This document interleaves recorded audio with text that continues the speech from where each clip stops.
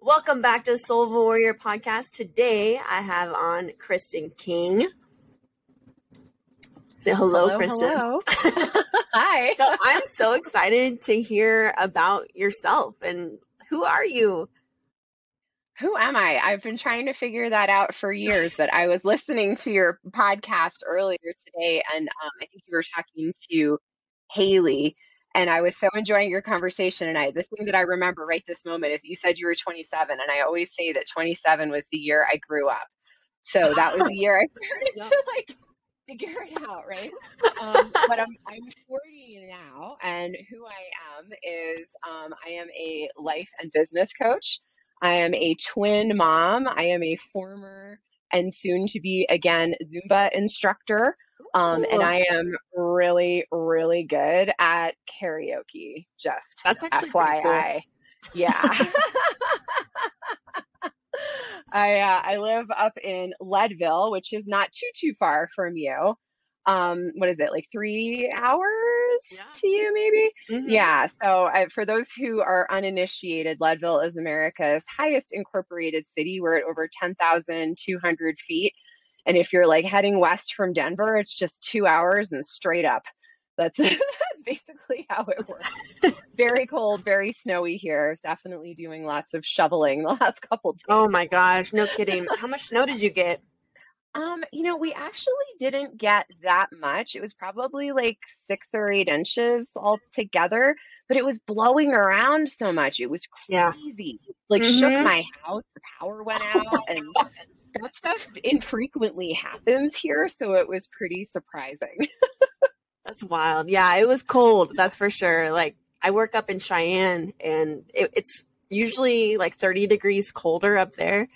Yeah. And I'm like, there's no trees to block the wind, so it's just full force. Oh man, yeah. It's like a wind tunnel. We've driven through there a couple times through that corridor. We have a friend who works at a brewery in Fort Collins, but I cannot for the life of me remember what it's called.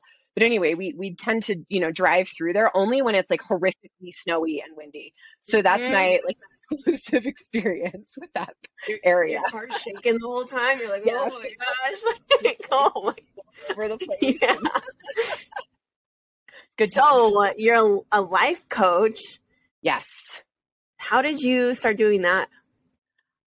It took me like 15 years to be like an overnight success as a life coach. I have been doing coaching of some form since the early 2000s. When I first got out of college, I started my own business while I was also working a full-time job. And my business was very successful, and I was able to leave my job after about 18 months and do it full-time. And I started coaching other people who wanted to do the same thing in the same industry that I was in, which was communications. And I had always been like very into like personal development. I had studied education in college, although I later, sidebar, realized I don't actually like kids very much. And so I didn't want to be a teacher. So I bailed on that. But I love teaching. I love training. I just prefer to do it with adults, I realized. And so it was just a very like natural thing for me to kind of get into supporting people with their own goals. And over time that evolved. I ended up going back to corporate, but I just loved coaching and supporting people so much that I got certified as a mental health and wellness facilitator. And I was doing like health and wellness coaching for a while, and then I started doing more like mental health specific stuff and like life satisfaction stuff. And then it just sort of evolved from there. I didn't actually know until a couple years ago that like life coach was a job, but as soon as I found out that was like a real thing, not just like a meme or like there's not just the Tony Robbins version, there's like other versions. I was like, oh shit, that's what I'm supposed to do on this planet. Oh my God, everything makes sense now. And so it kind of, it evolved over time. But I've now been doing life coaching specifically and business coaching as well, full time for about 14, 15 months. But I've been sort of coaching continuously alongside the other stuff I was doing since like 2006. Wow. That's dedication too. And it shows passion and that you love your job, honestly. Yeah, I really do. It's just so much freaking fun. And like the best part is like, oh my gosh, I love your dog in the background. I'm easily distracted. the best part is just like the look on people's faces when they hear for the first time that like there's actually nothing wrong with them and they're actually allowed to have and do and be all the things that they always wanted that they thought was for other people, not for them. And just like that like realization of like the world opening up, like holy shit, if I could bottle that shit and just like spray it on everyone, I would. It's amazing. It's so much fun. It's so much fun. I love it. It's so easy to grow up in a, like, I'm from a very small town, and like my mom and dad, mechanic and teacher, my brother married a teacher, he's a mechanic, you know, so it's like that small, that's all there is. And you can just feel it, like that dissatisfaction, you know, like come on, there's more, you can be more, like you said, and there's more out there to life and experiences. And yeah, totally. And like, and if you love those things, like you get to do them. You can totally, you know, be a mechanic, you can totally be a teacher, and you don't have to go do other stuff just because other stuff exists, right? Like you just get to do your life your way. And there's and like there's actually no rules around that. We just think there are. And it's kind of like I can never remember if it's the red pill or the blue pill, but it's like in the Matrix when, you know, Keanu Reeves, Neo, has the chance to, you know, take the pill, and he takes it. Sorry for the spoilers, guys. He takes it, and then he can like see the Matrix. Like once he sees the Matrix and he sees that it's all made up, like he's not obligated to the rules and restrictions of this made up thing anymore. And that's how he can like dodge bullets and like run up buildings, and how they can like bend the spoon because there is no spoon. Like the awareness that this shit doesn't actually exist, and it's just this like weird social contract that we all sort of like grudgingly agreed to. Like it doesn't matter. Like when we see it, it's like you can't unsee it. And then you don't have to do it like that anymore. Like you have options. And like so many of my clients will like, and myself too, like that's how this kind of ended up being my focus, is they have this like little voice that's like whispering like, is this it? Like I thought there'd be more. Isn't there more? Like there's more. And like there is. And there like, is more. That to be true, then like you get to go find it and see it. And it's just it's amazing. It's so fun to just like inform people of the permission that they were born with, right? Because like I can't give anybody permission but myself, but like it's inherent in all of us because we exist, so that like you get to just have your life be how you want your life to be. Doesn't mean it's easy, but like you get to do that. It's amazing. And your slogan is like, I have two of them. your slogan is like, no fucks given. Like, I am the give fewer fucks coach. So whether it's I love that. Personal life, you're giving way too many fucks, work, business, career, you're giving too many fucks, parenting, like I'm a big fan of zero fucks parenting. I have 11-year-old twins. They just turned 11 yesterday as we're recording this, which is insane. But like you get to just get your fucks back from everything. And it is really a game changer when you have all of your fucks in hand, like those units of energy and attention and time, like those are fucks. And like we just, they get away from us really easily. And I love to help people just like call them back in. So the only fucks you're giving are the ones you want to the shit you actually care about. Where do you think that stigma, that societal, you know, where do you think that came from? It's like a long answer and a short answer, right? Like there's so many places that it came from. It's like this whole like white puritanical patriarchy, toxic capitalism bullshit. Like that is the core of it, if you ask me.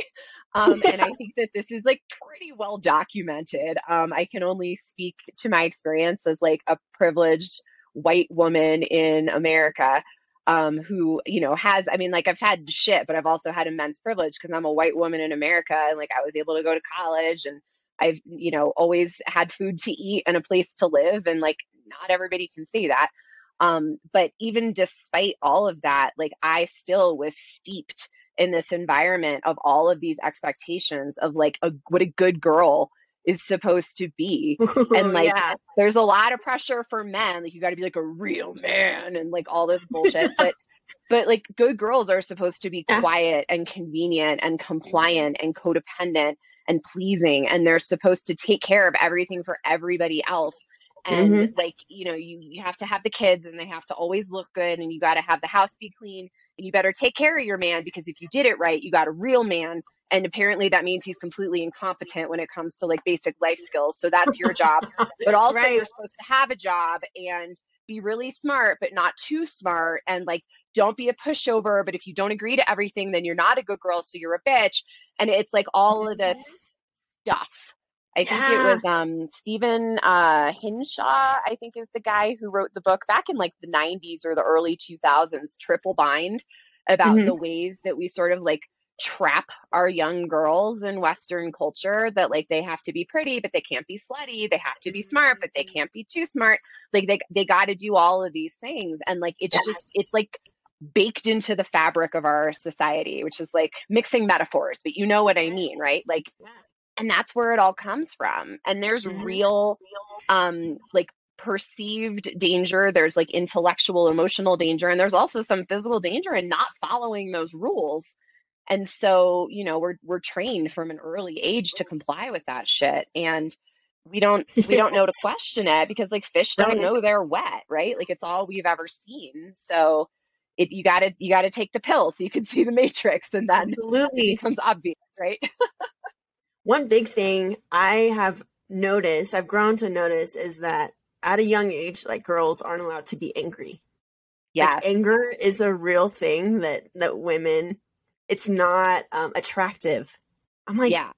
fuck you. I can be angry. Yeah. It's Sticking up it's for so yourself. true. It's so true. And like women are really the only acceptable emotion for men is anger, and the only unacceptable emotion for women is anger. And it turns into this really like fucked up cycle that we're all kind of trapped in because so many of us have so many emotions Yeah. and there's nowhere to put them.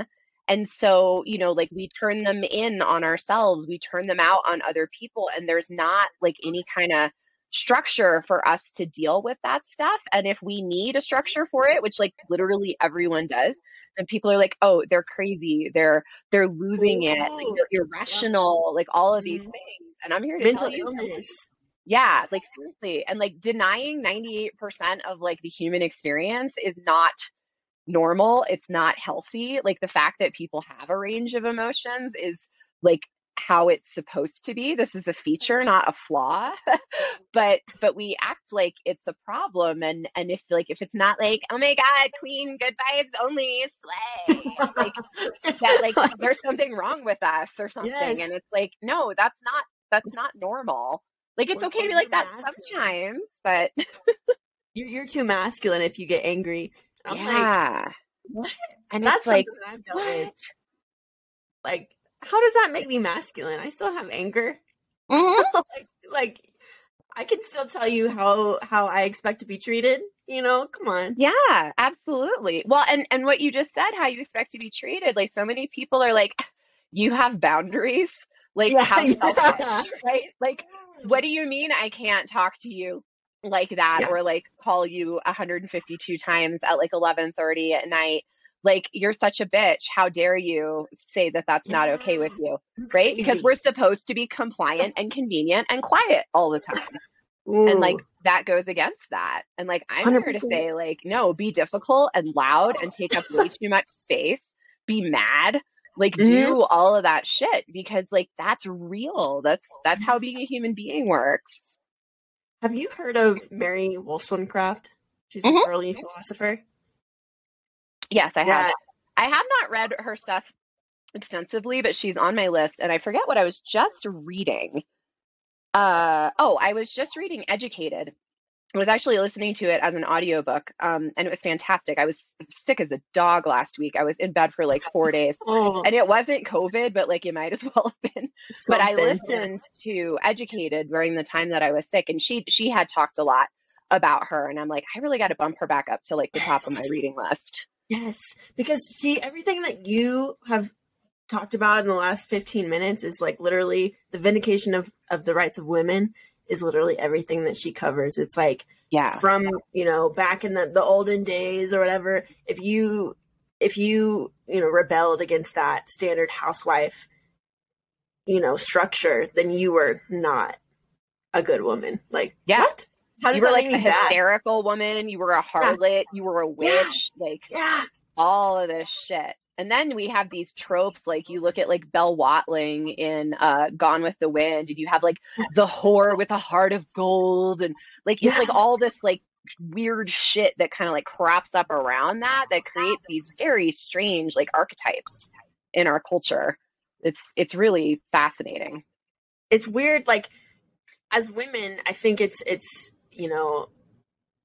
important that we change the dynamic as women, but I think males as well, men have that role too. They need to change their mindset of how they think women should be.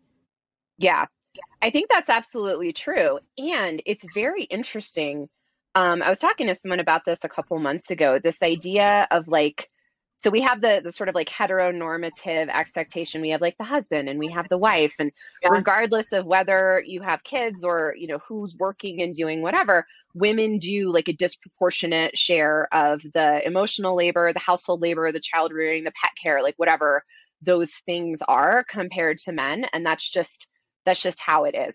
But what's really fascinating about it is that when people start to try to make a shift, when they start to try to create more equity in their relationships, even when you are a woman with a very willing partner who desires to do that, it can be very difficult for the woman in that heteronormative situation to release control over those things and like let the partner do them, because for so many years, generations and generations and generations, that's been the only place that we've actually had power, right? And like we would subversively manage our partners. We'd subversively manage our situation by being in control of those different pieces, because it was one of the few places that society allowed us to be in charge of something.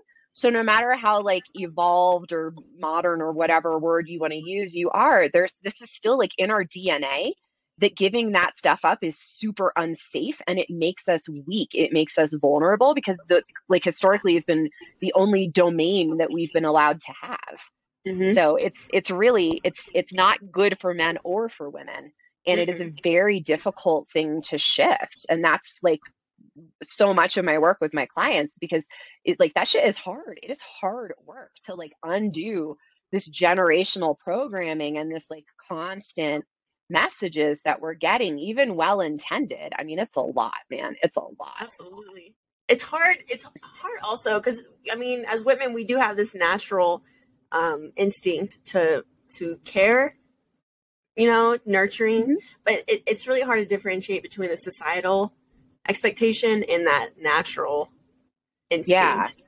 Well, and it's interesting too, because like if you look at if you just take like a group of like 2-year-olds or 3-year-olds, like little kids, and they're talking, but like they're still pretty little, you'll see that like they will by and large all like respond empathetically in the same way. Like if a friend gets hurt, or if they see like a puppy and its like foot is stuck in a hole or something like that, like they'll respond with the same level of caring. But for the girls, it's like reinforced as an expectation. And for the boys, it's like, like, okay, like, well, man up, like the puppy is hurt. Let's not worry about the puppy's feelings. Let's get a shovel and like get the puppy out of the hole, right? It's like, it's a very different way of responding to the behavior. And I unfortunately do not know the like actual like citation for this, but you guys can like Google this. But they have done research that shows like the sort of age at which girls start to really internalize a lot of those messages. And so if you look at kids at like the beginning of 3rd grade or the end of 2nd grade, and you ask the kids like who's the fastest runner in the class, almost every hand in the class will go up. But by the end of 3rd grade, only the boys raise their hands.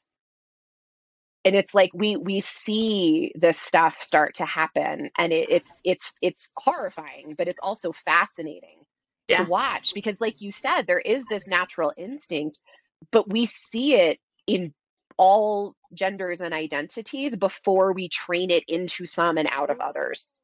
Yeah. Yeah, and then right? the It's men, a lot. as adults, we see men as more feminine when Hmm. they show their nurturing side. What? Hmm. What? And it's so weird because like, Yeah. so my husband and I have been married for 18 years. We got married right out of college. So we've been married a long time. And one of the things that I most appreciated about him was his mom has always described him as being like very tender-hearted. And I have always appreciated that about him. It's one of his best qualities. Like when something is sad, he will cry. When something is happy, he will cry. When I run out of tampons, he will go buy them. And it's like not a big thing, right? It's Yes. like, but that's looked down upon by so many men in this like sort of culture of like toxic masculinity, like don't touch anything that's pink because it might turn you gay or something. Like it's so weird. Or Yes. like don't Yeah. have an emotion or else like there's something wrong with you. Like it's very Hmm. strange. And then we wonder why so many men have like rage problems because that's the only emotion they're allowed to have, and why so many of them are like deeply and unsupportedly depressed because Yes. they're not allowed to have feelings or like human Yeah. reactions to shit or they get punished for it. They think they're weak. They're normal. All Yeah, those emotions are normal to yeah. express, and they think that they're less than or weak because of it. And it's not. That's not how it should be at all. No, I completely agree. And it's a really fascinating phenomenon to watch. Like as I'm seeing it play out in my life, I have, as I mentioned, I have twins who just turned 11 yesterday. They were both assigned male at birth. They're fraternal twins. And one of them, as soon as she could talk, told us she was actually a girl, not a boy. So I have one cisgender kid who identifies with the gender that he was assigned at birth, and I have one transgender kid who does not identify with the gender that she was assigned at birth. And then I have this like tender-hearted male figure in their Yeah. home, in their life, their father, Hmm. and like seeing the ways that like even we respond to them with like their different gender identities and like the way other people respond to them with different gender identities, it's fascinating. Like my daughter said something shitty to a friend recently and I wanted to like strangle her. I wanted to kill her. I was enraged. I was like, how could you do that? I'm not raising a mean girl. Obviously I didn't like say this to her, but I had this like very, I parented appropriately, but I had a very intense internal reaction to that. And one of my friends was like, do you think you would be responding the same way if it was your son? And I said, no, I wouldn't.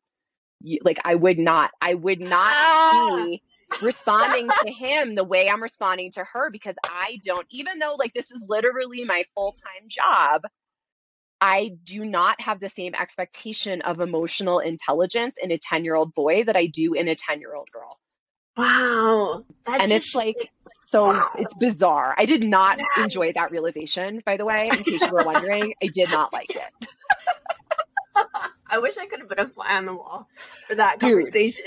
it sucked. It was not a fun conversation. But like we are so steeped in it. We are so steeped in it. And it is It's like, you can be anti-racist and like an ally and like super woke and like a social justice warrior and all this shit, and we still have grown up in the environment that we've grown up in, and we've developed the like patterned reactions that we've developed. And that's why you have to be like actively anti-racist. You have to be actively anti-misogyny. You have to be actively anti-bigotry, because it's not just enough to say like, oh, I'm not that thing. You have to be constantly attending to it.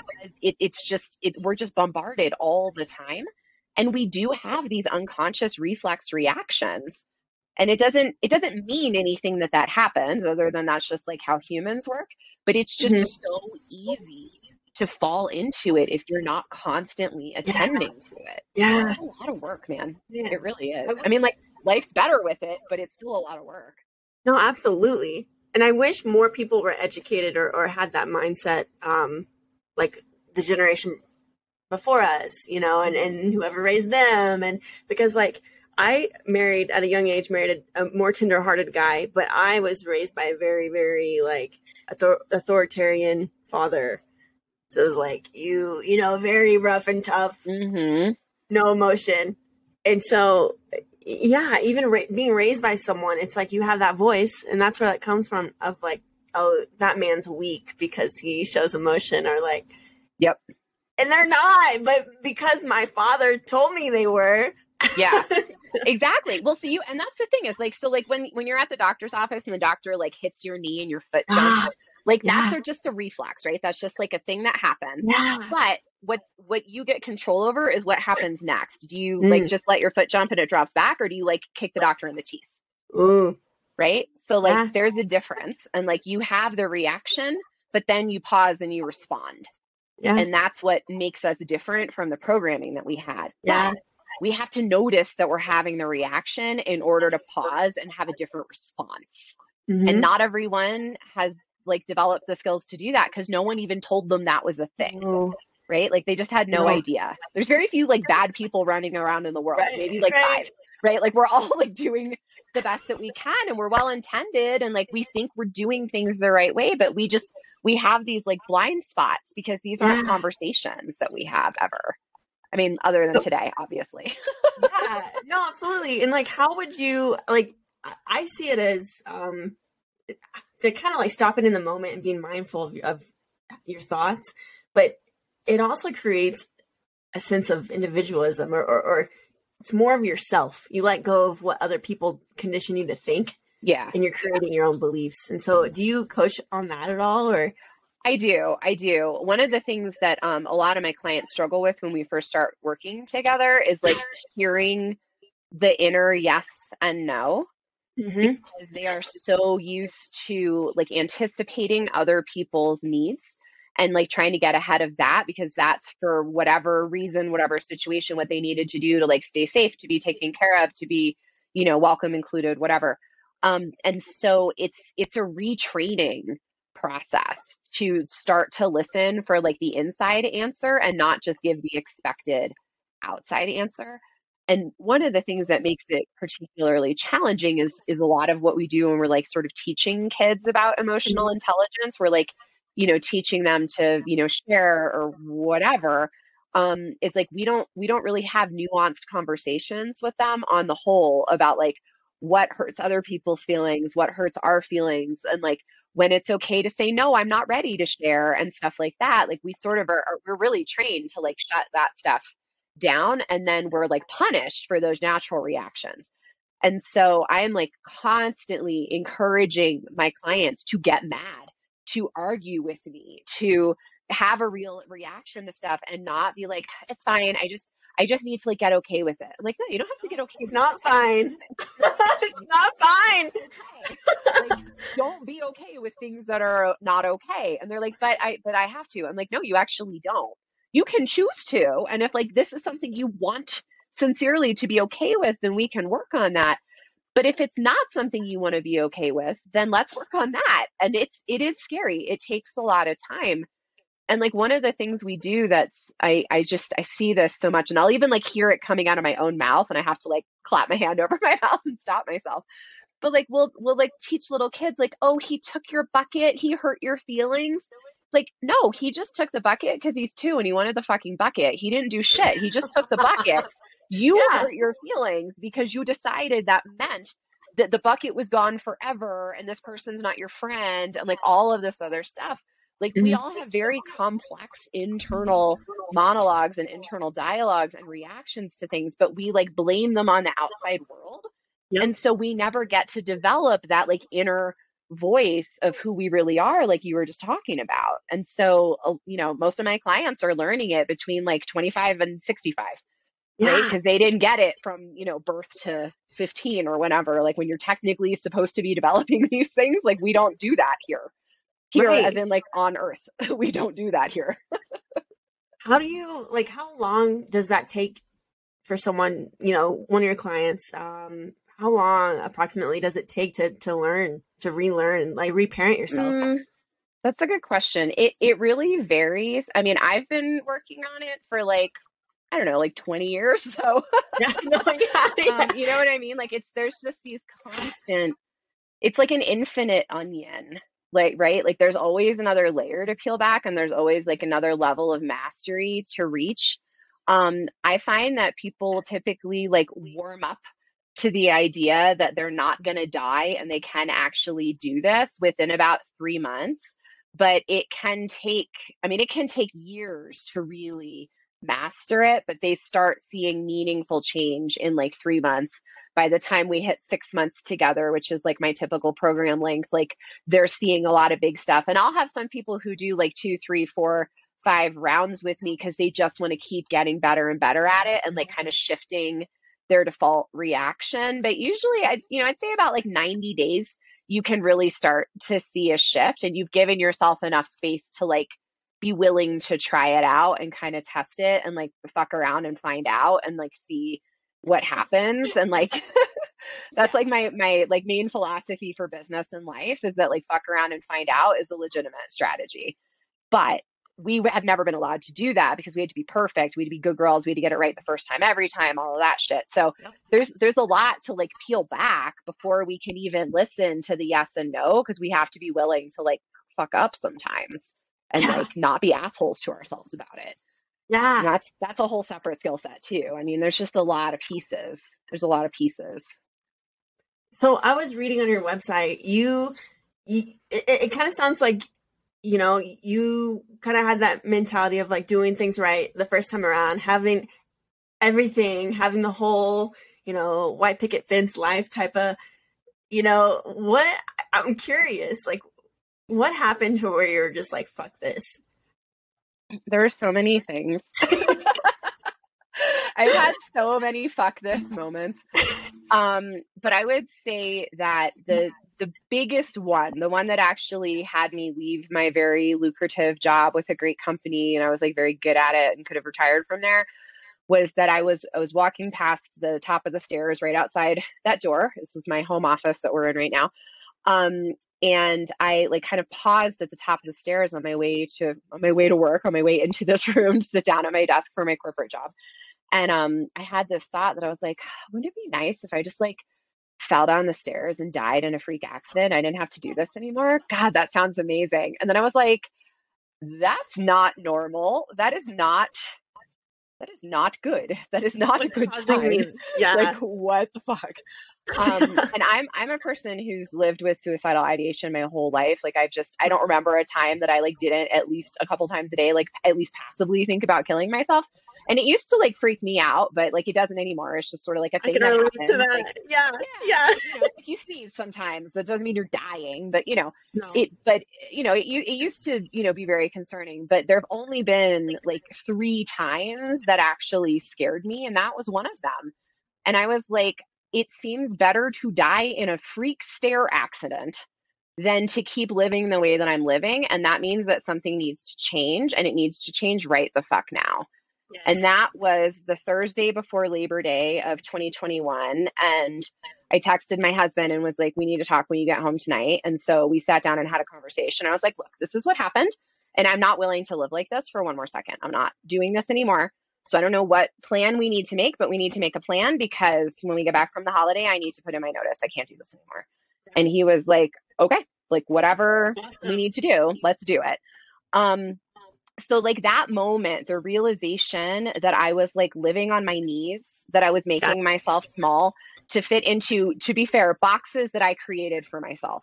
Nobody at my job like shoved me into a box. I shoved myself into a box and then I blamed them for it. Right. So like that was, and you know, every time I like record one of these and I talk about this, I'm like, God, someone else is going to listen to this. They're going to hear it for the first time. And they're going to be like, Kristen blamed me for her box all those years. Not personally. I mean, like the institution, you guys. I swear. Y'all amazing. But I was like, I had all these rules for myself about how to be a good employee, what being professional looked like, you know, how I had to pay my dues, like all of this other bullshit. And it was causing me to spend more energy making myself small than I was actually using to like do my job that I was very good at. And I just needed something that I felt like I could bring more of myself to. And that was mine. Like I loved entrepreneurship the first time around. I took a corporate job out of fear because I was like, oh God, I have to be a responsible adult. I need like health insurance and paid vacation and all of this shit if I'm going to have kids and blah, blah, blah, blah. But then I kept it for a really long time, like beyond where I started to have a yearning for something else, also out of fear. And fear makes us do things that we think we don't have a choice about, Yeah. but we Yeah. actually do. And when I realized that I didn't want to do that anymore, that was like the epic, like, fuck this moment. And I went in the Tuesday after the Labor Day weekend, and I had a meeting with my boss first thing that morning already. And we sat down and he had an agenda. And I was like, I have an agenda too. I need to go first. I'm putting in my notice. And he was like, what are you talking about? Wait a second. Yeah. Yeah. He was like, okay, well, I don't have an agenda anymore. What? Like, but it was like the moment the words came out of my mouth, the relief that I felt was just massive. And I knew as soon as I had made the decision, it was massive relief, but I was dreading the conversation because I loved my boss. I still love my boss. Like, he's an incredible human. I will forever be grateful for him and his support and his mentorship and his friendship. You know, like we recently had a Zoom catch up and like my face hurt because I was smiling so hard because like we just had such a nice time. Yeah, like, you know, I sincerely love him, and it was so hard to tell him that. But it was just so right.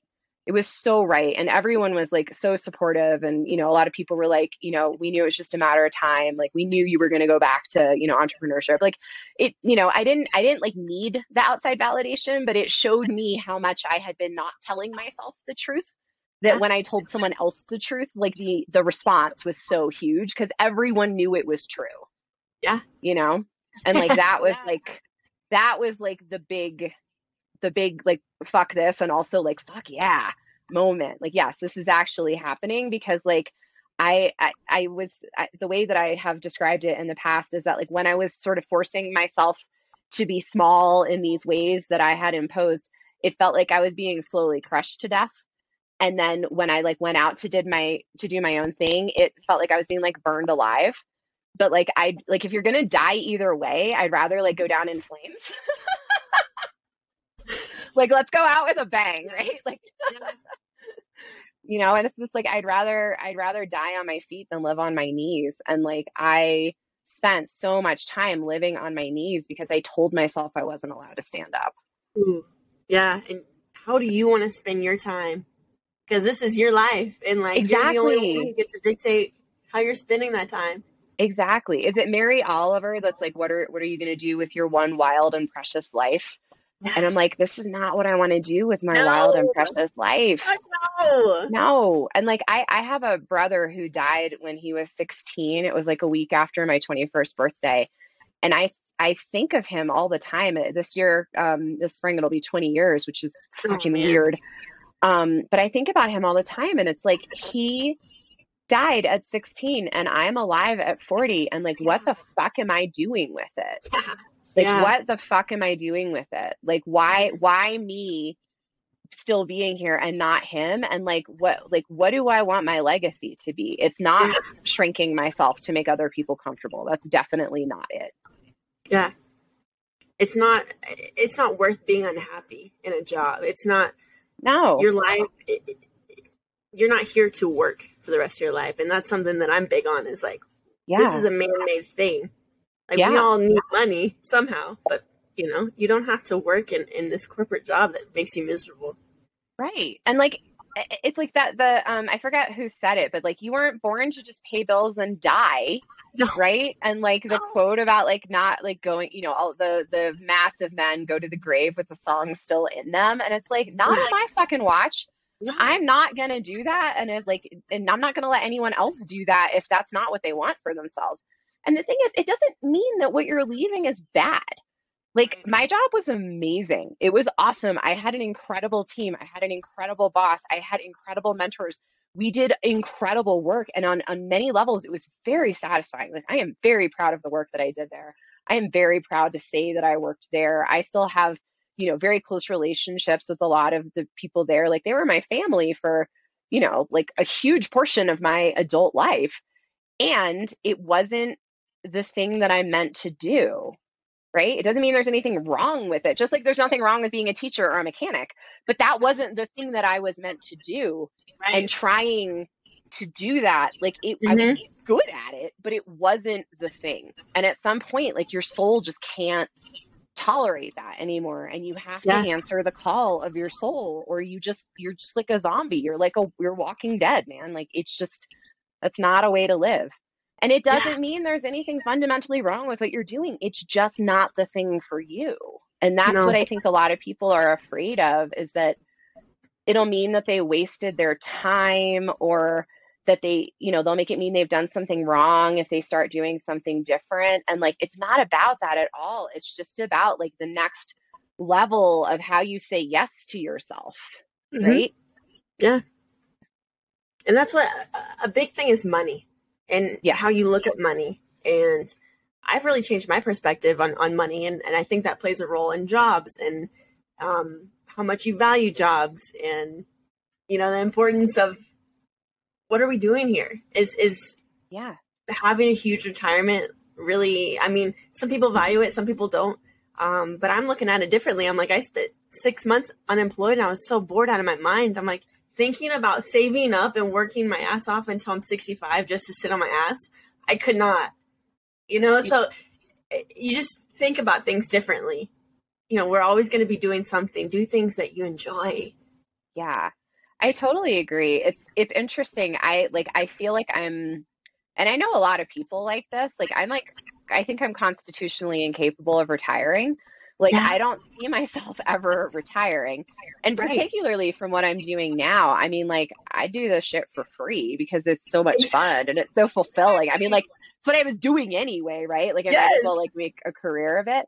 Like I'm sure that it's going to evolve over time. I mean, I've only been doing it full time for a little over a year and it's already evolved, but I don't really see myself like not doing this. And at the same time, like I couldn't see myself not doing what I was doing before because I was afraid about money. Like I had a lot of fears about money. And Yeah. like I always grew up like secure in my housing and that there'd be food on the table and that sort of thing. But like we didn't have extra. Like we didn't frequently get new clothes. We had hand-me-downs. Like my dad worked as a public servant in addition to running his own business because he was like the mayor and he was on, zoning board or whatever, because it came with health benefits, right? Because we couldn't like afford them otherwise. So, I was safe in a relatively stable environment, but we didn't have a lot of money. And like money was for other people. Wanting things was for other people. And like the most important thing I could do would be to like go to college, get a good education, and then like get a secure, stable job. So I would always have money because like we didn't know Yeah. like what would happen otherwise, right? Yep. And it's Yep. interesting because, both of my parents are entrepreneurs. Both of my mom's mom and stepdad were entrepreneurs. They had a very successful car dealership for like my entire life and my mom's entire life, I guess. And her dad and stepmom worked in like more traditional jobs. But like on both sides of my family, like entrepreneurship is like in our DNA. But the message that I got was like, you need a secure job where someone else gives you a paycheck, right? But like at the same time that I believe I'm like incapable of retiring, I also believe that I'm like completely unemployable now because like the idea of doing like the same thing every day for someone else to hand me a paycheck, like I just that's the living on my knees part again. And like no shade to anyone who that's like that works for them. It just didn't work for me, but I Right. wasn't willing to tell myself the truth about that for a really long time.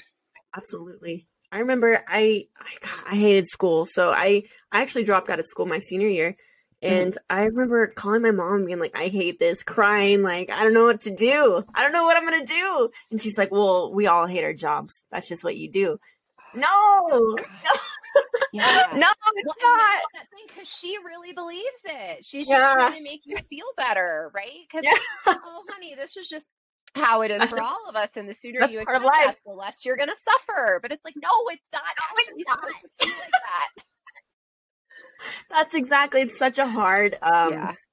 it's so hard because having the mindset like that to break free. And then Yeah. there's people that are surrounding you that are still going in that, and how do you be okay with yourself breaking free from that stigma when everyone else is fine, Yeah. in it. It's like it's such a mind fuck. It really is. And the visual I always get, I hate that this is going to come out of my mouth, but I'm going to say it anyway. You're probably too young for this. But When I was a teenager, the band the Aquabats was quite big. Are you familiar with the Never heard Aquabats? of them. Okay, so they're like a ska band, and they were really big around the same time that They Might Be Giants was really big. Have you heard of them? Uh-uh. Okay, you need to Google them both. So They Might Be Giants. You might know them from the song Istanbul. It's like Istanbul with Constantinople. Now it's Istanbul, not Constantinople. Blah, blah, blah, blah. Yes, Okay, blah, blah. yeah. It's like kind of like peppy, fun, energetic, educational songs. And I think the target audience for both of these bands was actually children, but I was like a teenager and I was very into them. And anyway, the Aquabats have a song that's called Lobster Bucket. And the whole song is about how like friends help each other and they're supposed to, like when you're in a pit, your friend pulls you out of it and like all of this stuff. But the chorus is about how lobsters in a bucket can't climb out. And you don't have to put a lid on a bucket of like live lobsters or live crabs or even like a pot where you're boiling them alive, which is barbaric. At least club them first and then cook them. But in any event, they can't get out. You don't need to put the lid on. Because if one of them gets up to the top and starts to pull itself out, the other lobsters will grab it and pull it back down. Wow. And you can find the Aquabat song Lobster Bucket on YouTube. I frequently share it with my clients. And you can listen to it. It's a great song. But in any event, we're surrounded by these people who are part of this system.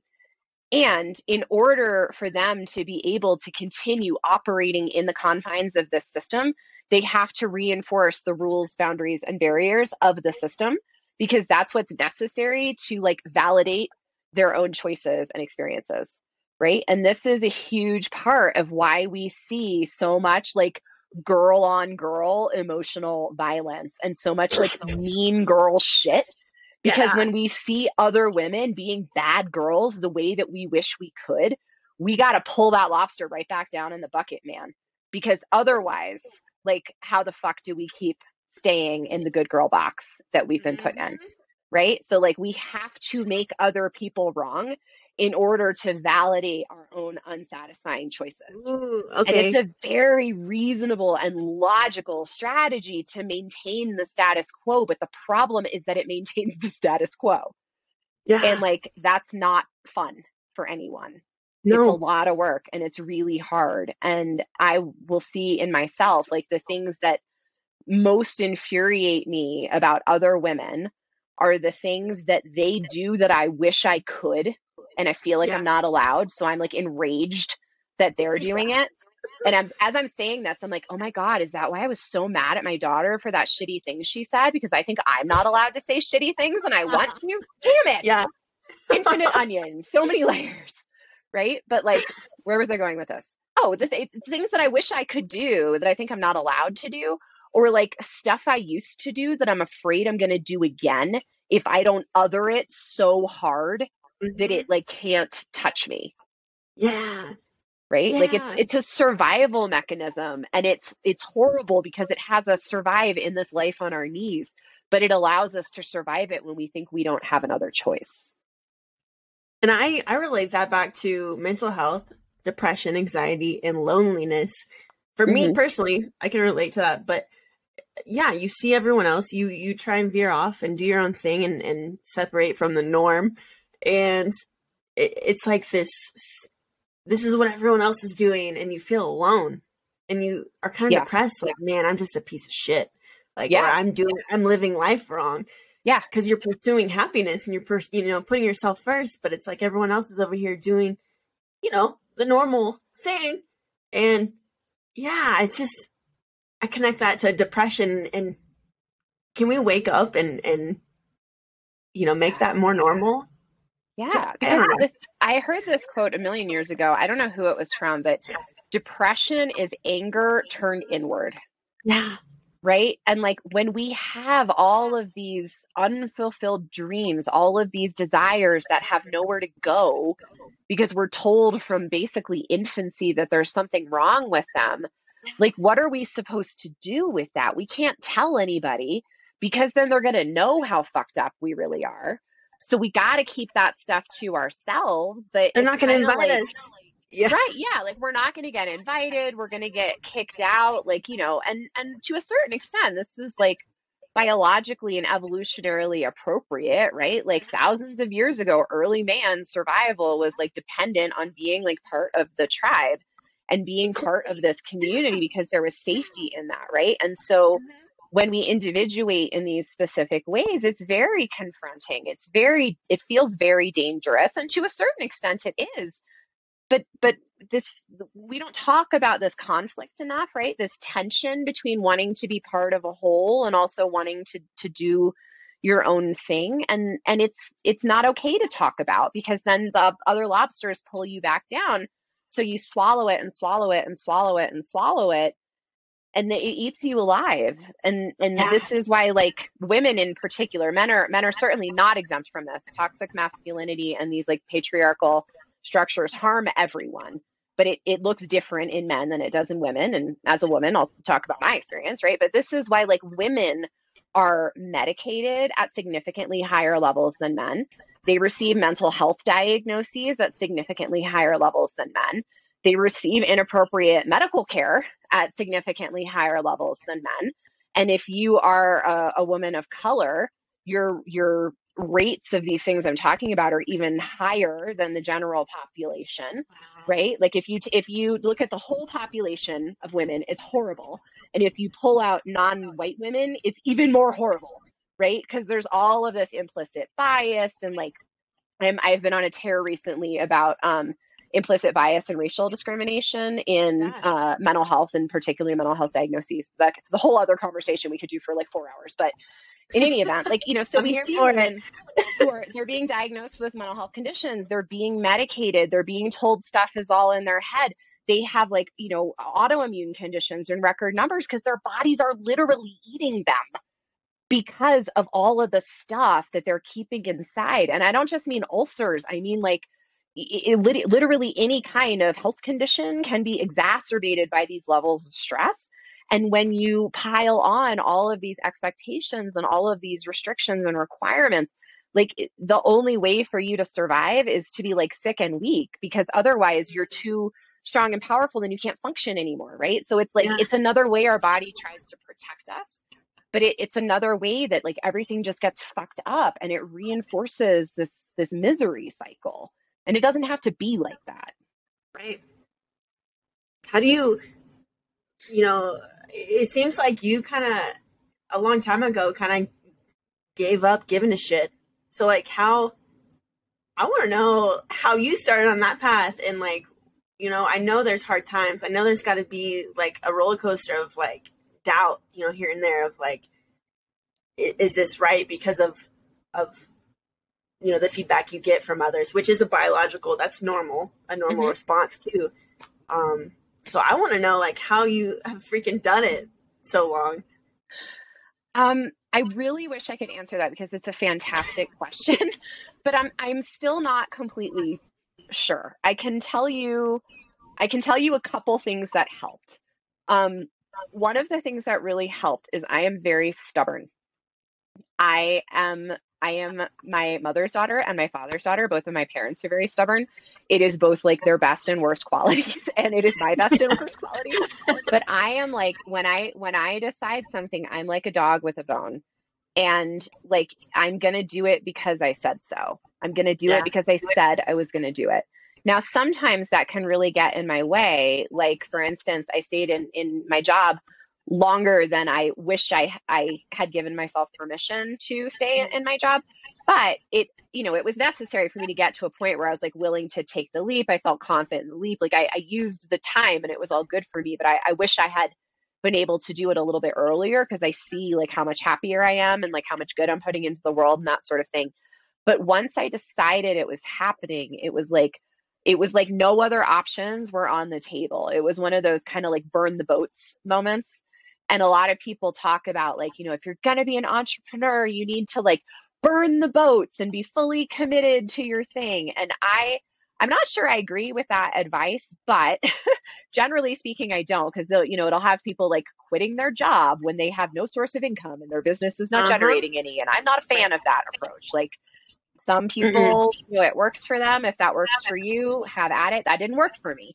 But once I decided I was leaving my job, I set up the systems and processes and safety nets and runway that I needed to feel comfortable and to know that like the ducks that I needed to get in a row were basically lined up close enough that I was able to go do the thing. And I didn't make not doing that an option, right? Like I've decided I'm going to do this. So here's what I'm going to do to ensure my success. And while I'm doing it, I am willing to go work at Starbucks and get health insurance if I can't afford to buy it myself. I'm willing to clean houses. I'm willing to, make sandwiches. I'm willing to clean overnight at the hotel in town. Like I'm willing to do these things because I'm not willing to be employed again in a career that's different from the career that I'm creating for myself. I'm willing to do whatever it takes. It doesn't mean I'm going to like drive myself into the ground and like starve to death living in my car under a bridge somewhere because I was unwilling to, find a way to make money until my business was supporting itself. And a lot of times that's what like burn the boats means. Like, don't do that. But I was unwilling to say, can I do this? I was only willing to say, how can I do this? Oh, right. Yeah. And to answer that question. Yeah. And so that stubbornness, I think, has worked really well in my favor. It did the first time I created a business. Back then, I was like too dumb to know that it was hard to do that, right? Like that awareness like kind of sunk in. I was sufficiently trained into like fearing entrepreneurship as something that was hard by the time I did it the second time. But the first time I was like too dumb to know it was hard. I was like, of course I'm going to start my business and be wildly successful. Oh, yeah. Because that was like the only option I gave myself. But I was like willing to do things in support of the dream that I had, in support of the decision that I made. And I think the willingness to just do whatever it takes. And sometimes what it takes is having the thing you want take a little bit longer because otherwise you run yourself into the ground to where you can't even enjoy it, right? Like I was willing to be kind to myself. I was willing to try things and see what happened. I was willing to ask for help if I needed it. Like I was willing to do these things. And I think that is what allowed me to do it. And I'm stubborn. So I was like, this is not negotiable. So this is just what's happening.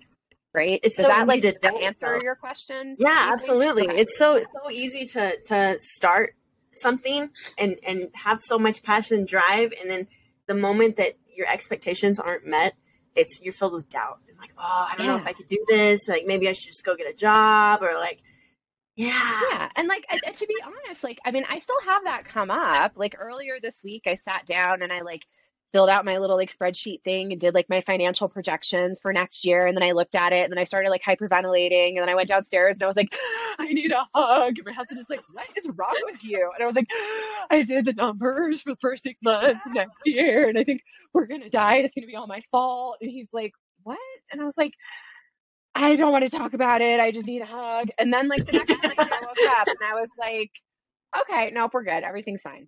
But like that stuff still comes up. And like we had like kind of the worst case scenario a couple years ago when I was pregnant with my kids. I had I have a lot of like weird chronic health conditions. I believe there's like some undiagnosed autoimmune stuff. Like I don't really know. I've been working on it for years. But in any event, when I was pregnant with my kids, I had a lot of unusual complications and I ended up being on bed rest for my entire pregnancy.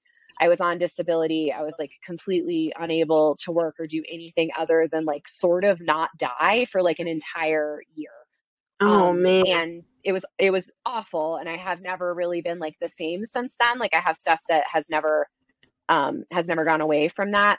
But the big thing that happened, as if that wasn't big enough, is that because I was on disability and my husband couldn't really work because he had to take care of me and like, finagle doctor's appointments and all this shit, we couldn't pay our bills. And we ended up having to go with bankruptcy and our house was foreclosed. And like, we didn't know where we were going to live. We thought we were going to be like living in our car with like 3 dogs, 2 cats, and 2 babies. And like, we had no idea what was going to happen. Yeah.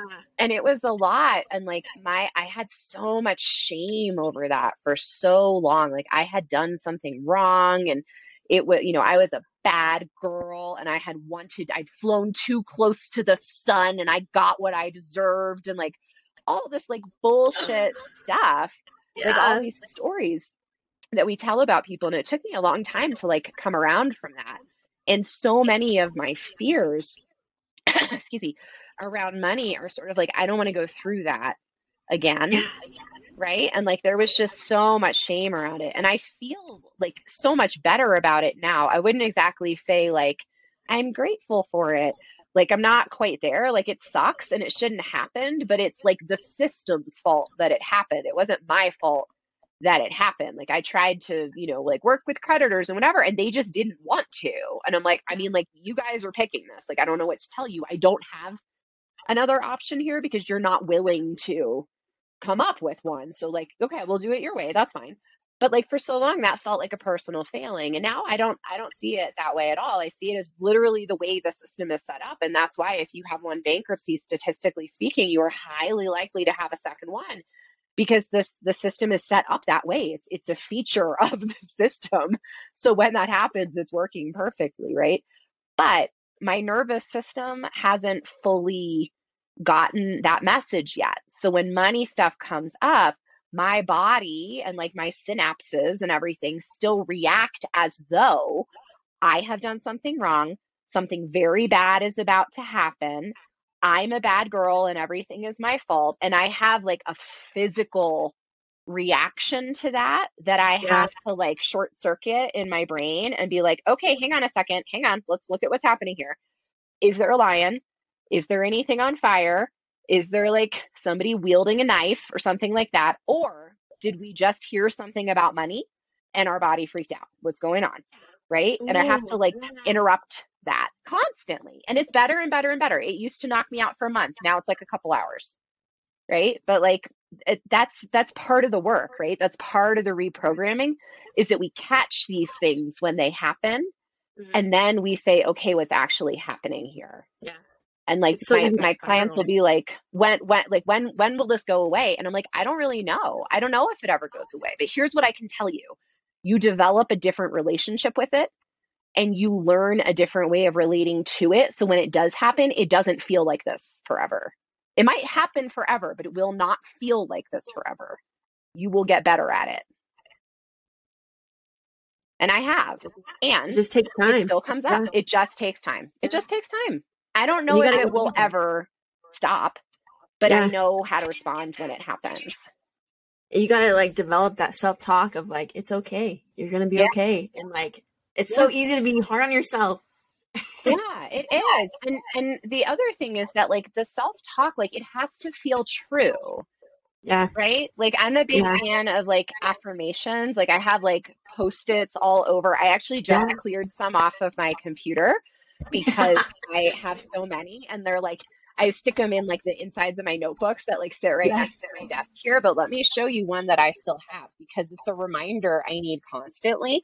It says, when I am in a freeze response, I can name it and meet myself with warmth and safety. Oh, I And like like that. I have this on my computer at Yes. my desk Yes. because this is where I look at like my financials. And when I look at my financials, my body often has a freeze response. And I get to say to myself, hey, look what's happening. Yeah. Everything's working properly. My brain's trying to help me, and I am okay right now. I have enough for today.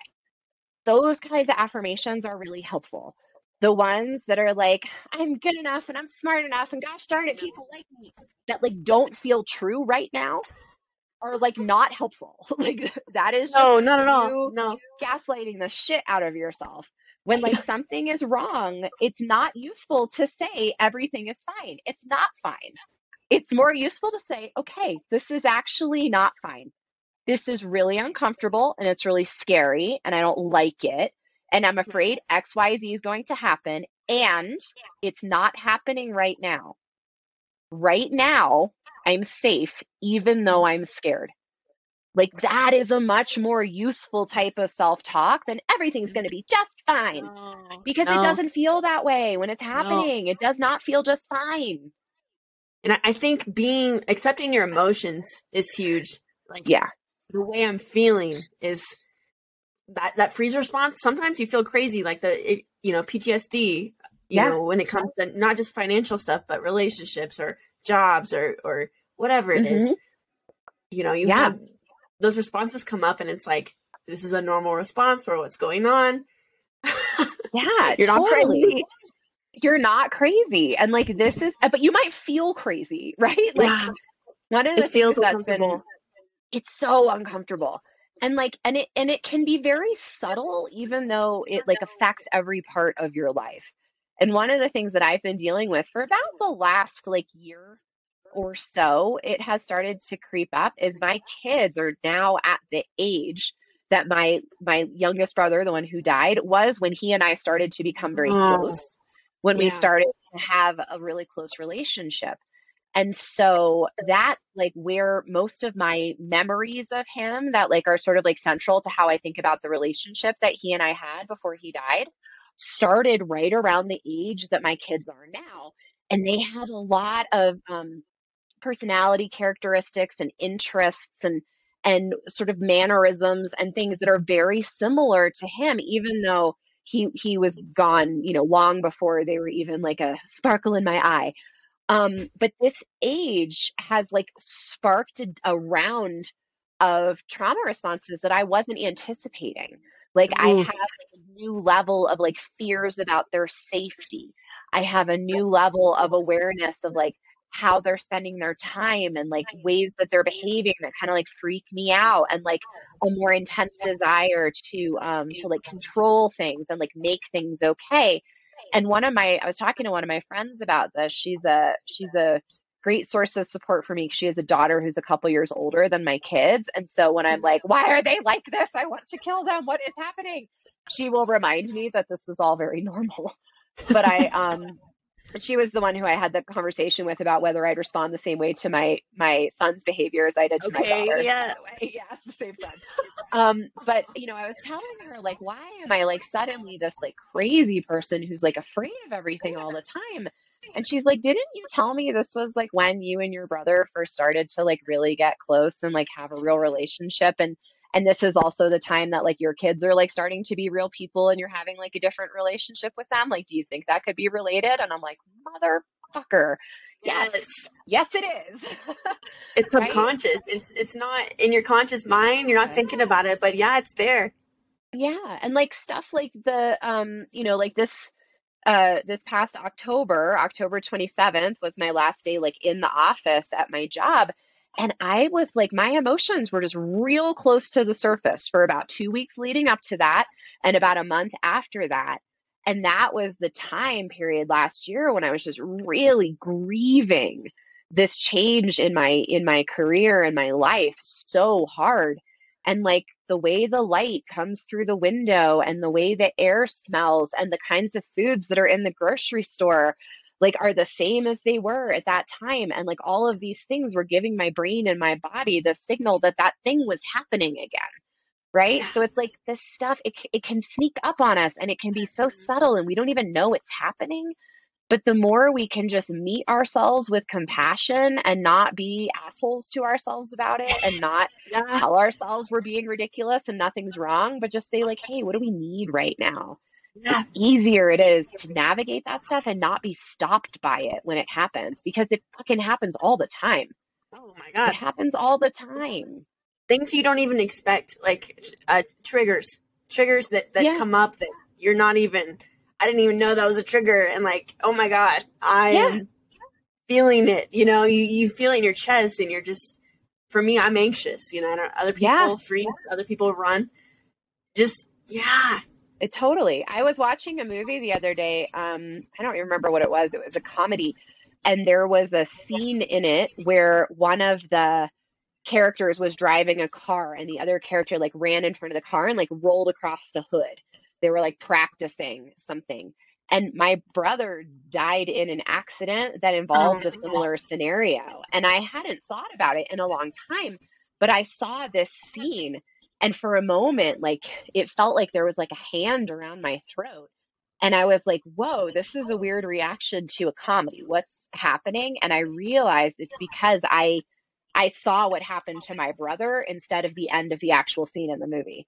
And so I yeah, had to like catch it and tell myself, like, hey, like these are trained professionals. This is a different situation. And that one was a freak accident. So, like, this is not something we need to be afraid of, but it's totally okay and makes complete sense that we Yeah. want to pay attention to this and make sure everything's okay. What do we need right now? What I needed was just Hmm. to hug my kids and remind myself that everyone I care about is all right. And so I did. And then, we just carried on. I don't even think my family knew it happened, but I knew it happened. And it was Oh yeah. very unexpected, right? And like that Oh shit yeah. comes, you just never know. Hmm. How did you have a really great self-talk. It sounds like, you're very self-aware. And I try. how did how did you learn, or have you always had that, or did you develop that? That's a good question. I think to some extent I have always had it. I've always had a pretty rich internal conversation going on. Part of it, I believe, is that I have ADHD and I'm also on the autism spectrum.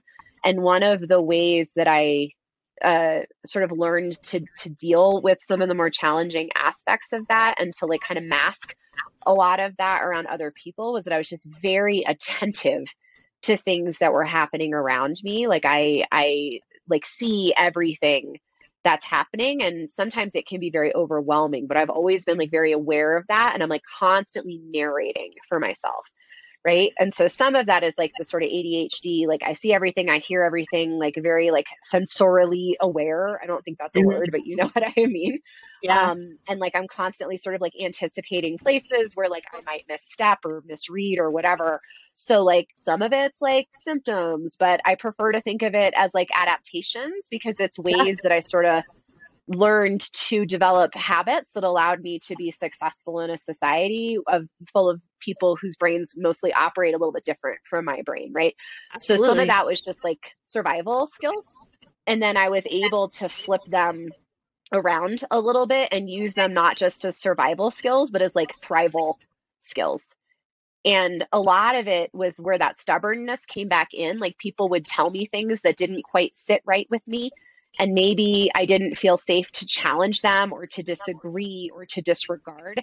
But I would tell myself something different on the inside and say, like, no, I'm not being ridiculous. Like, you're Yeah. being ridiculous because you're not fucking listening to me. And I have an excellent point. And like, you being an idiot doesn't mean that there's anything wrong with me. Right. So Damn I'd right. say, like, partly adaptations, partly I'm fueled by spite, partly I love practice. that. I love Right. that. But like particularly with mental health providers, I went to try to get some very targeted professional help after my brother died because that like all of my mental health symptoms had been kind of like simmering beneath the surface for most of my life, like came to a boil, and like I was like drinking way too much and like hardly eating and would like not sleep for weeks. I mean, it was like not I was not doing well. And so I went in to go to, see like a therapist and, try some meds and stuff. And no one ever asked what happened. They just like told me what was wrong with me. And that never really sat well. And I got a bunch of diagnoses that were not actually appropriate diagnoses. And I got a lot of drugs that really didn't work and made me feel a lot worse because they didn't actually have the thing that they were medicating me for because nobody Right. like factored in what had happened to me. And I kind of just I was like, fuck this. Like I'm not doing this. Like my goals for my life are not like rooted around being a compliant patient who can like maybe hold down an hourly job. Like there's nothing wrong for that if that's the thing that you want, but that was not the thing that I wanted, and that was like the thing that they kept telling me was like in the stars for me because I have these horrible diagnoses and I need to have realistic I expectations. And I feel was like, that. right? I'm just like, fuck Yeah. this. And so I like fired all of my providers and went and found like a peer support community that was empowering. And then I found, professional and non-professional supports who actually gave a shit about me and my life experiences. And like it really, it was a very difficult situation that led me to develop a much higher level of trust in myself. But like I was at the point where like the dire predictions they were giving me about like the kind of future I could expect, I was like, well, I might as well just like fucking kill myself because this is like terrible. And I was like, but let me just try one more thing. And the one more thing was a peer support group where people actually listened to me and introduced me to tools that were like based on what actually worked for me and not other people's opinions of what I should be doing. And like that shit changed everything. And that was like the playground in which I developed a lot of these skills. So You just yeah, needed to that's, be heard. Yeah. yeah. Hear me And the out. person that I most needed to be heard by, honestly, was myself, because I had spent so much time like blowing myself off and minimizing my reactions because everyone around me was telling me I was crazy or ridiculous or whatever, that I stopped hearing that voice. And the only way that I like got better, that I was able to enjoy my life again, was to start listening to it. Right. And it's just taken years and years and years and years to get to the place that I'm at with it now. But I can only imagine in another 20 years, like, where am I going to be? Like, who knows? But Hell yeah. hopefully it keeps going the direction it's going in. I planned to be here 20 years ago. I'm not sure I would have said that. But now I plan to be here in another 20 years, you know? I love that. Yeah, that's healthy. And you have hope for the future. And Yeah. I don't know, everything that I am seeking, I see in you. I see in that, I think there's hope in that. It's possible. It's possible to change your life. It's possible to be happy. It's possible to have a happy family and have health issues and not be stigmatized. And Yeah, totally. It is possible. And generally speaking, no one's going to hand it to you, but you get to get it for yourself. And this isn't like a pull yourself up by your bootstraps, like shamey bullshit. This is like, if you know you want something, you don't have to wait for permission to start moving toward it. And even if that's in your head, you say no, even if what comes out of your mouth is yes when you want to say no. Even if you just let yourself hear the no in your own head, that's a step toward the thing that you want. Right? Like, there is no step that is too small, and all of it makes the difference, and all of it changes how you relate to yourself and what your life experience is. Just one little thing makes a difference. And it's the difference between feeling like the bottom is just constantly dropping out versus feeling like the road is like rising up to meet you. It's just a totally different experience of being in your own life. You have so much wisdom. And I'm sure it didn't come easy. I'm sure it didn't come easy, It's because I'm an old crone of 40. No, you're not. But man, I wish, like you said earlier, like, I wish I had a spray bottle of that, putting it on other people, spreading it out, because we need more of that. We need more of self-acceptance and self-love and more of the ways than one. Yeah. And here's the thing. I can't actually bottle it and give you something to spray on people. But what I can do is tell you that every person who like takes the permission that is inherent to their existence and lives their life just 1% less apologetically and 1% more authentically creates space for someone else to do the same thing. So even though you can't actually, I wish we could do like in the old days where they just like go around the neighborhood like spraying DDT on everything. If we could just spray like zero fucks on everything, like we would totally do it. But the next best thing is having conversations like this and then taking them into your life and not having it just be a conversation, but like rolling it into your self-concept and to the way that you relate to yourself in the world. And every single person who does that creates more space for others to do it. They see you doing it and they're like, that's possible. That's exactly it. That's exactly it. And one of the questions that I always ask people when they, fill out the form and get on my calendar for us to work together, when we have that real-time conversation, much like this one, is I'll ask them like, why me? Like, what do I have that you want? Because you see something here, and that's why you booked this call with me, not somebody else. What's the thing that I have that you want? Mm-hmm. And they want to give fewer fucks. They want to live with abandon. They want to be scared and do it anyway. They want to know how to be nice to themselves when they fuck up because they see me doing it. And they see what my life is like and what my experience is like because I share it. And they want that, right? And it feels possible because I'm a real person who's doing it. And like you get to be a real person who's also doing it. Yeah. There's no mask here. There's no mask. And I am so, I'm a big advocate for take off the fucking mask and be yourself. Yeah. And tell it like it is, and stop acting a certain way because to please others, because, stop, I cuss like a sailor too out in public, and growing up that wasn't okay. And so I'm like, you know what? Why should I alter who I am for other people? And that's how you should start looking at life. Like, take off the mask and be yourself. Yeah. Yeah. Because like, this is such a cliche, but it's really true. Like, there is only one you. Like, we have those other people already. We don't need you to be like them. We've already got them. What we don't have is you being like you.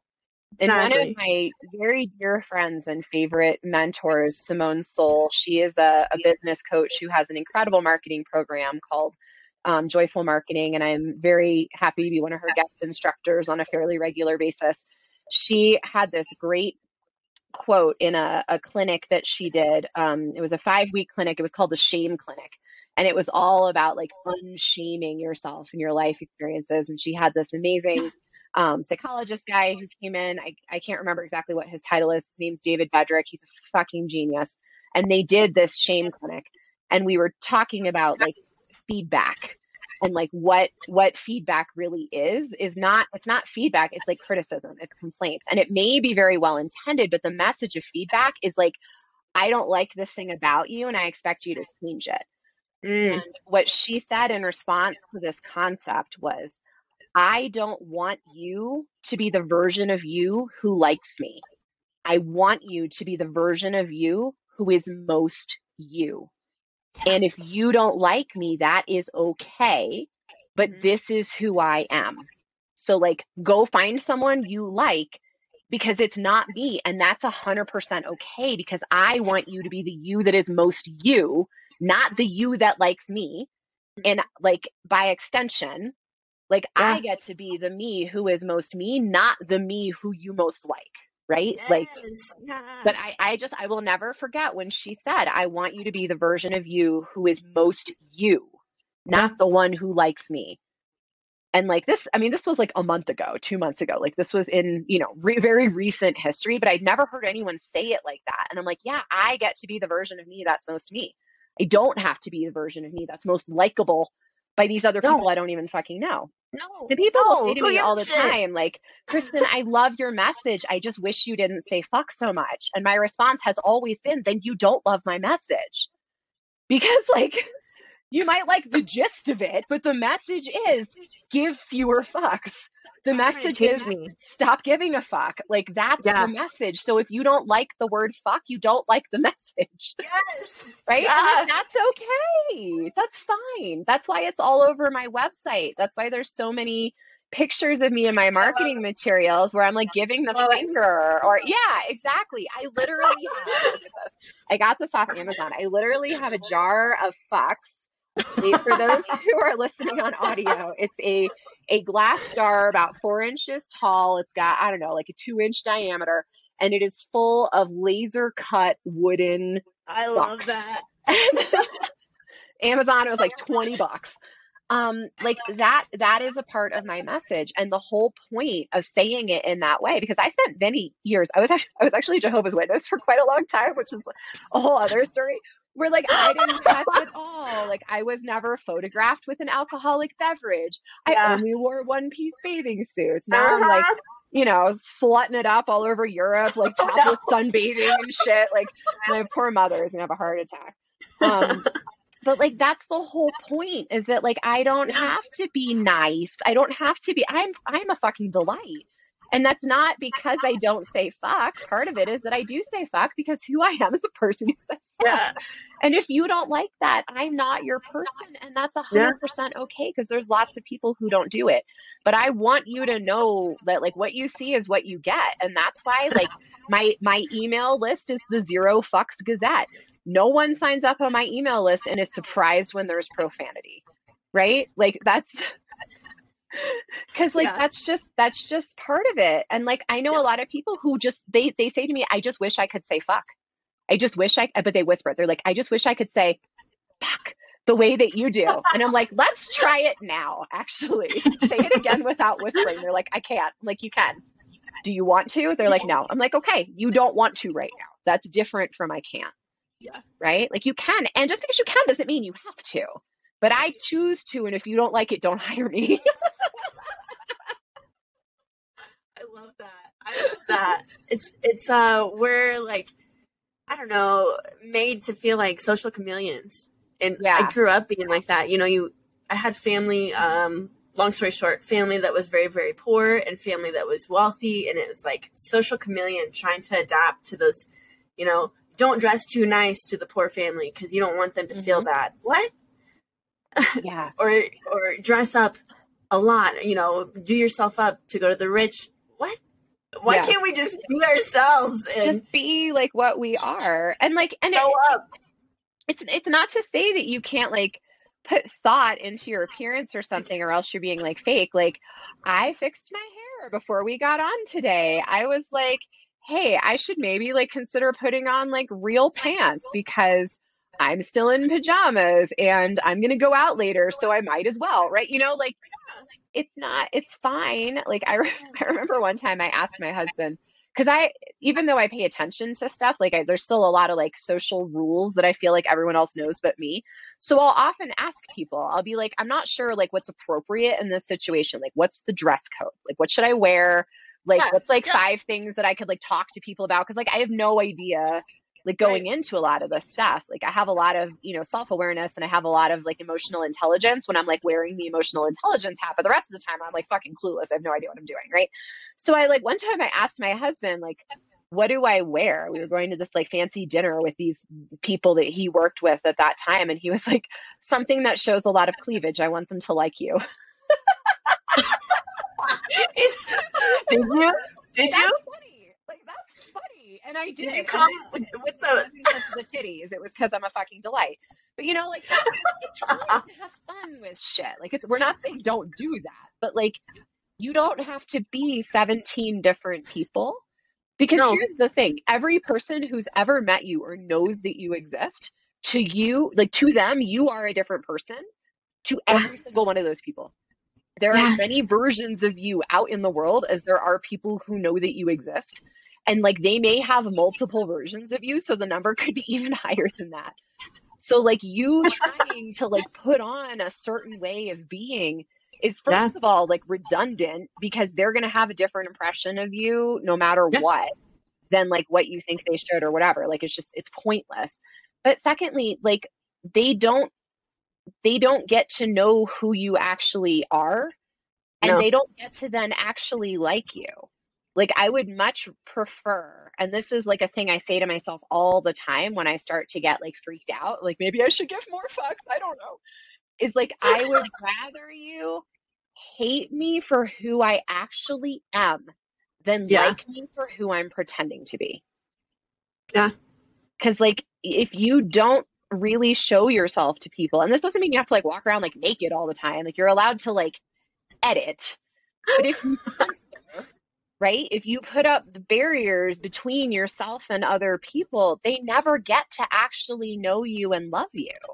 It's an expectation that they will have of you. This is who she is. This is who she is. And then you have a bad day and you show up and you're like, I'm not okay. And they don't understand what's happening because they've known you this one. Who is this person? Lying all the time, right? Like, and again, that doesn't mean that like you have to tell everybody everything all the time. But like you don't have to like pretend that things are different from how they actually are. And I just taught in my friend Tiffany Chung's Business Activation Academy the other night, and we used the same example. It's like I have a naked body under my clothes. You have a naked body under your clothes. Neither of us is pretending like we don't have a naked body under our clothes, and we are both choosing to wear clothing. That's editing. Censoring would be pretending like we didn't have a naked body under our clothes. Yeah. Right? Like that's just not telling the truth about what is. It doesn't mean you have to show it to everybody, but it means like we don't deny the reality that thing exists. Right. Because the more we do that, the more work it is. And then you have to keep track of who you are to all these different people and all these different situations. And like, nobody's got time for that, man. That's just a full-time job. No. And life isn't rainbows and butterflies for anybody. No. Anybody. Shit is hard. Shit is hard. One of the coaching schools that I'm certified by uses this concept, and I think it applies across many cultures, but I'm gonna like talk about it the way they talk about it, is that life is 50-50. Yeah. Everything is 50-50. And like the way that I think of it is like half the time it's awesome and half the time it feels like ass. And like that's how it's supposed to be. Yes. Right? Yeah. Like, and that's where we get the full range of human emotion. And this is why like I did a couple of years ago, I guess it must have been like 18 months ago at this point. I'll have to send it to you next time it comes around. You can add it to the show notes and in retroactive editing. But I had a really rough day, and I was literally crying in the bathtub eating Pop-Tarts because that's what I felt like I needed. And I took a selfie and I wrote a Facebook post that was sort of like in the style of one of those medication commercials that was like, does your whole life suck balls? Are you tired of being completely miserable? Take this pill so you can pretend like you're not a human being and everything's okay. Right? It's like those commercials, but I wrote like a whole Facebook post about that. Like, are you having an awful day? Is everything completely terrible? Like, you need Pop-Tarts in the tub. Pop-Tarts in the tub is an over-the-counter intervention that, blah, blah, blah, blah. Because like sometimes shit just sucks. Some days, like, I hate my family, I hate myself, everything is stupid, and like, fuck the world. Like, sometimes that's just the case, and like, that is okay. It doesn't mean anything is wrong with you. There would probably be something wrong with you if that never happened, right? Like, that is weird that you never have a bad day. That's not normal. You should probably talk to someone about that. Like, that's very strange. And being more open about the bad days doesn't mean that you're less than.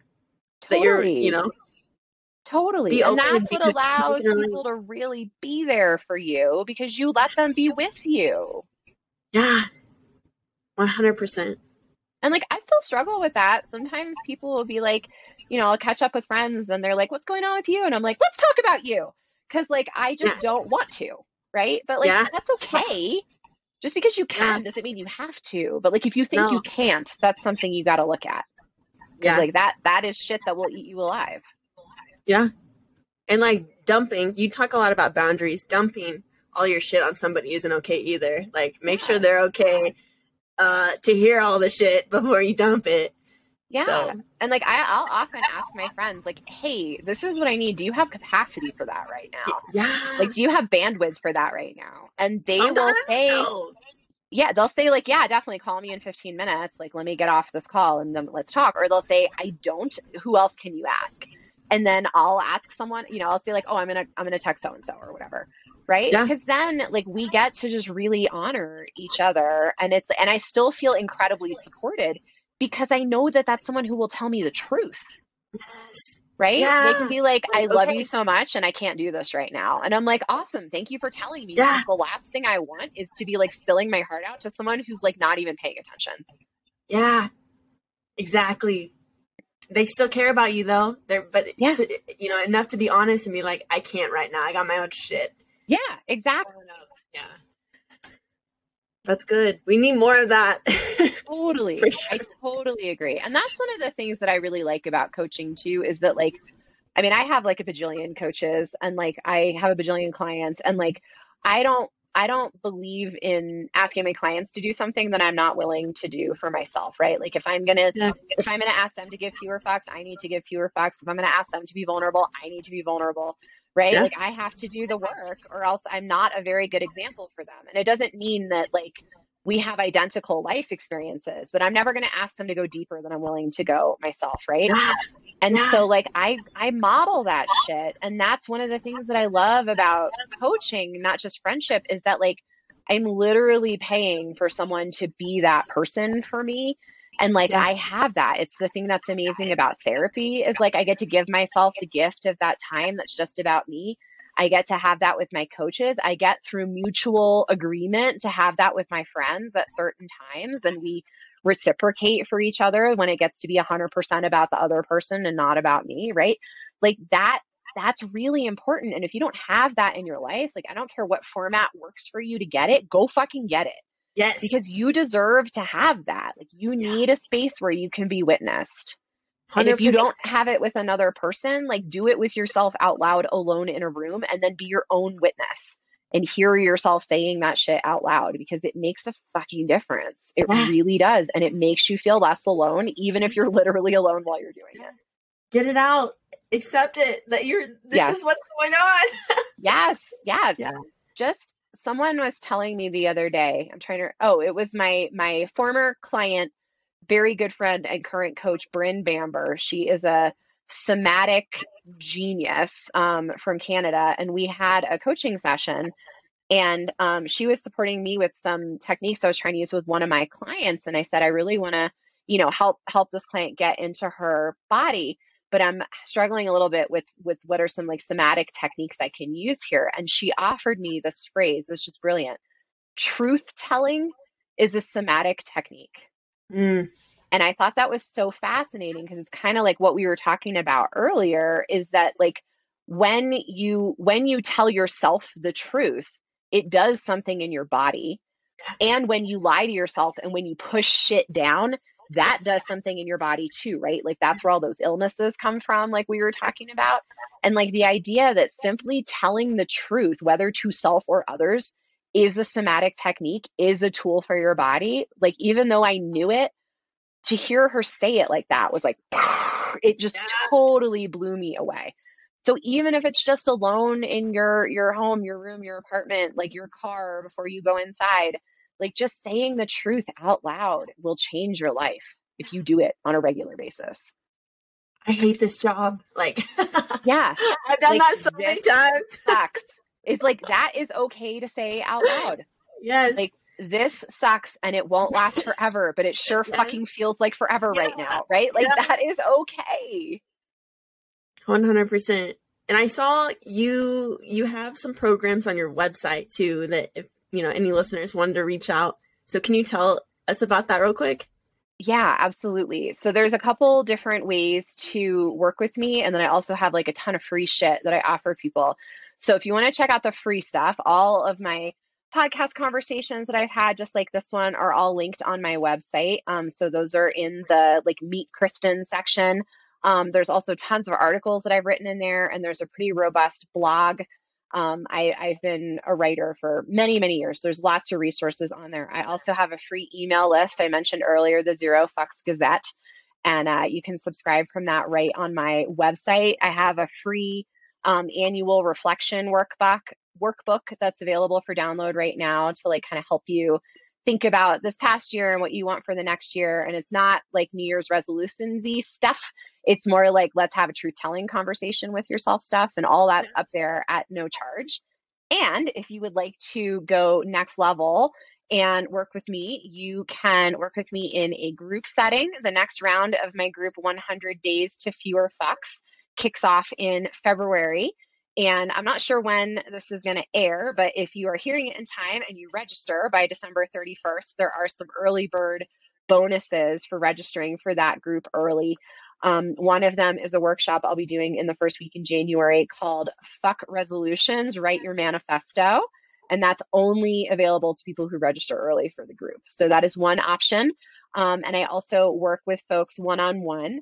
My program for that is 6 months, not 100 days, and it will change your fucking life in ways that you cannot even imagine. And so those are linked on my website as well. And I am just about to add an option to hire me for just a 1-day intensive consultation on business stuff or life decisions. And so that's another option that hopefully by the time this conversation hits the rest of the world will be added to the website. But if it's not there, just use the contact form and email me and tell me you want it, and we'll make it happen. You can also find all my social links on there and everything. I do a ton of free content that's up on the site and through all my socials. But you should hire me because I'm an awesome coach. And it's fine. I've enjoyed this conversation so much, and I don't think we have time to dive into the religious background. We should do that another time, though. We'll do like a part 2. Yes, I am so curious. Like, because religion has so much control over everything. Yeah. So yeah, I'm very It's a curious, lot. but yeah. Yeah. Hey, I would love to have another conversation about that. no, absolutely. Yes. But you're a freaking badass. Oh, thank You're you. a leader, you know, you're someone who women can really look up to, and holy shit, like I've really enjoyed talking to you. Oh, thank you so much. Yeah. Me too. Yeah. This has been an absolute blast. I can't wait to do it again. All right. Well, thank you so much for being on, and take care.